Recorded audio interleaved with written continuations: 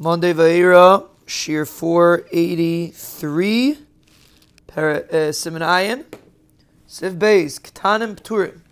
Ketanim are part from Kriya Shema.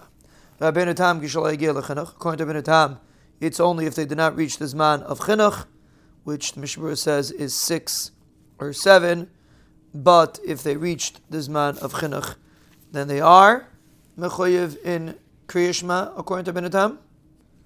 Rashi's shita is even in if it's a gil l'chinuch,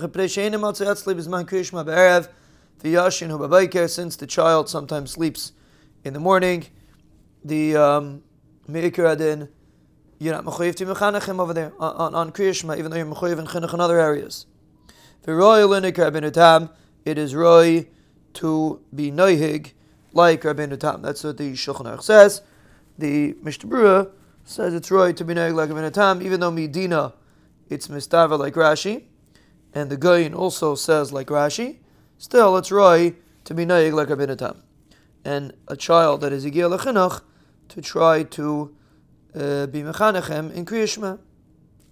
And this is only regarding Kriya Shema. Regarding Tefillah, a katan, of course, is mechoyev in chinuch of Tefillah.